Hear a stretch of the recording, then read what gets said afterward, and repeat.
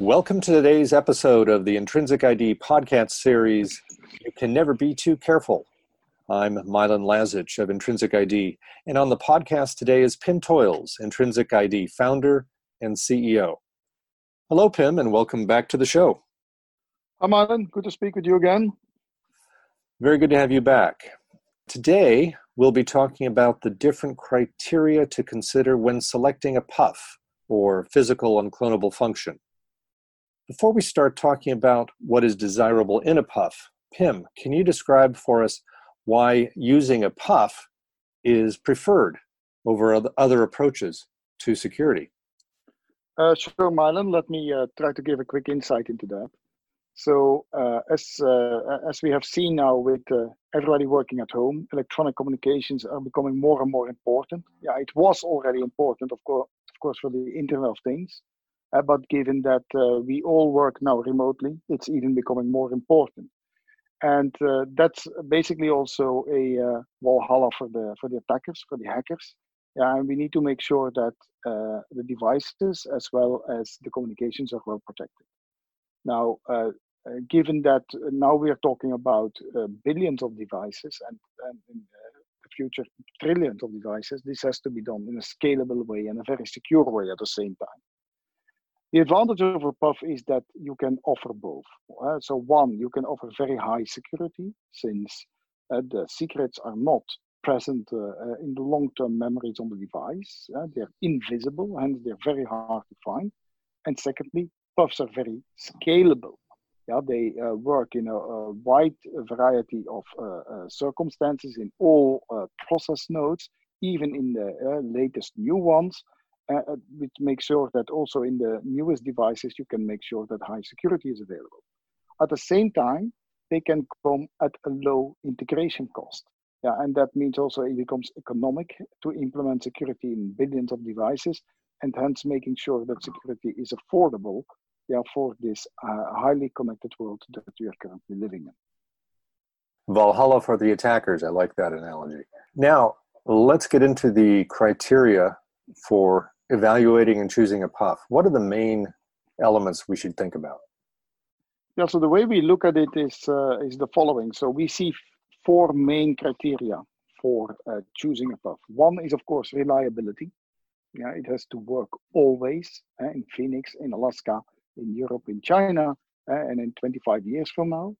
Second one, it has to be secure, in terms of entropy and the way the physical mechanism the PUF works. Thirdly, it has to be independent of the semiconductor process, because otherwise it can only be used in a very limited set of circumstances, which will not help too much in providing a global security in a low-cost manner. And finally, deployments in the market. Volumes are becoming huge, so you need to choose for a PUF that has proven itself in the market, that works in high volumes, because otherwise you will end up with a problem down the road. All right, let's start with reliability. What goes into that, and how can it be assessed?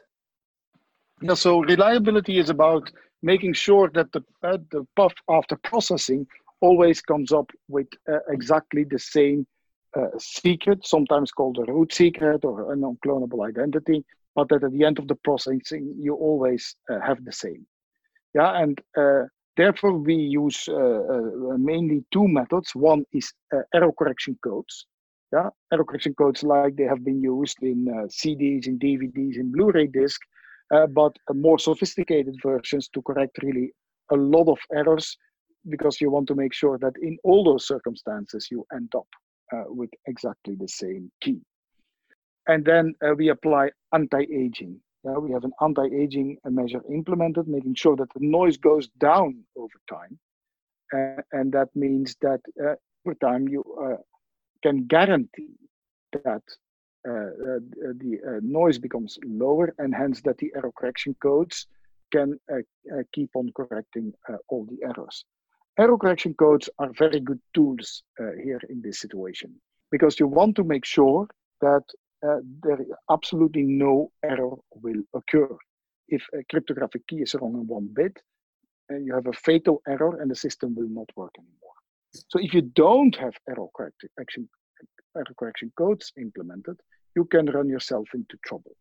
Because if the physical mechanisms fails at one point in time, it gives an error at that point in time, but also later, because usually physical failures are permanent. And then you have no way anymore to correct the errors and make sure that the system can work. Having good error correction codes in place, on the other hand, really makes sure that the probability that it would ever go wrong is already very, very low. Yeah, we have never seen it in the field, but a fatal error, that probability will be even much, much lower. Now, Pim, how about security itself? How do you define it? What does it mean? How should we look at it? Yeah, for a PUF, there are basically two main security parameters. They are entropy and invisibility. So let's first talk about entropy. So entropy is a measure of the randomness of data. And for cryptographic keys or root keys or identities, you need perfect randomness. So what we make sure is that, first of all, we start from a PUF that has already a good quality of entropy, but then we use cryptographic techniques such as privacy amplification to make sure that the resulting key that we extract has indeed full entropy. Yeah, and that combined with the error correction is the invention that we did on how to do this in a secure manner. So given that you do error correction, making sure that you use an extractor that gives you full entropy keys. Second property is what we already spoke about, is invisibility, meaning that when the device basically is turned off or when the PUF is not active, the secrets are not present on the device in any physical form. Yeah, when secrets are stored, for instance, like in legacy systems in a non-volatile memory, the secrets are permanently present all the time on the device as a physical change, because that's how memory works. Now, if you use a good PUF, the secrets will only be reconstructed when needed, used, and then the PUF can be switched off, such that the secrets disappear. In that way, you make sure that the secrets are only a minimal amount of time present on the device, and that is basically the best that you can have. Now, if I'm looking at using a PUF, do I need to worry about what semiconductor process I'm using? Well, not for the PUFs that Intrinsic IT is implementing. We have chosen the SRAM PUF in particular because of its good reliability and security properties that we spoke already about.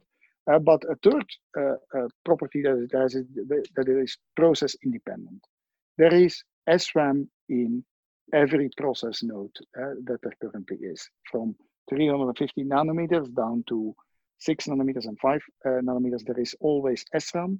The SRAM has the same physical structure. So the physical phenomenon that is behind the SRAM PUF is the same and keeps on working in all nodes. Yeah, all the rest of the IP is also purely digital. Yeah, which means that you can keep on using it no matter the process you're in. And this makes it also for all the semiconductor companies really easy to use this technology because it is always the same mechanism that works, meaning also you have the same or at least similar APIs in all the process nodes, and that will make also maintenance of the security system much, much easier and much lower cost. Now, what other items should we think about when we're evaluating which PUF is suitable for our particular product? Yeah, so I would say before we go into some other ones, the deployments in the market is an important one to look at. Certainly in the IoT, in the Internet of Things, but also now in all communication devices that we are using, the volumes are becoming really large, meaning that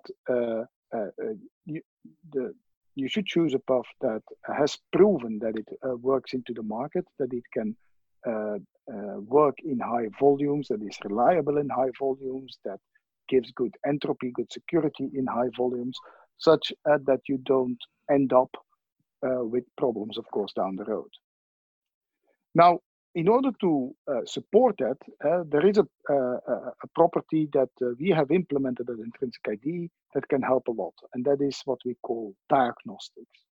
So in our PUF products, we allow the manufacturer to check how the PUF is performing.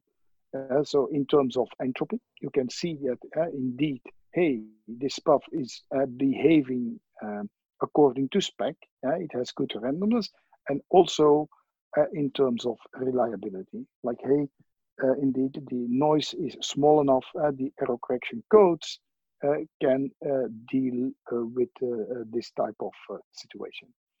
So this is important for our high volume customers, as they often have to be able to demonstrate to their own customers that the PUF is working properly and has been properly verified during production. So there are a few other properties of the SRAM PUF in particular that are very interesting. One is about software availability. What we mean about that is that even on existing devices, you can instantiate the PUF by running software on the CPU. Again, the software runs on all type of CPUs, whether it be ARM or RISC-V or MIPS or Intel processors. It will always work, and it can provide you security or resurrect security even on fielded devices. Certification, and peer-reviewedness, I would say, are also two very interesting properties. Certification means that it has been deployed in systems where security was very important, like payment, and independent authority has been looking into this, like, does this indeed give strong security? And the fact that the techniques that we use have been published in top crypto conferences and have been peer-reviewed there by other experts in the field means that the techniques that are being used are indeed solid security techniques and are being designed by people that have the necessary experience to design good security systems. And finally, I think we spoke already a little bit about that. It's about deployments in the market.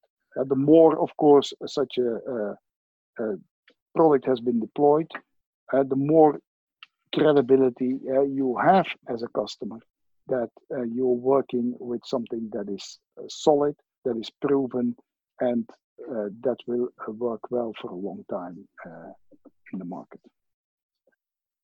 Well, that's a lot to think about when deciding on what PUF to use. Thanks very much for that background, Pim. Thanks for having me, Marlon. Always fun to do those things. Great. And thank you for listening to this episode of the Intrinsic ID podcast series, You Can Never Be Too Careful. This is Milan Lazic. We've been speaking with Pim Toyles, Intrinsic ID founder and CEO. Thanks for listening, and we'll have you back on the next podcast. Thank you.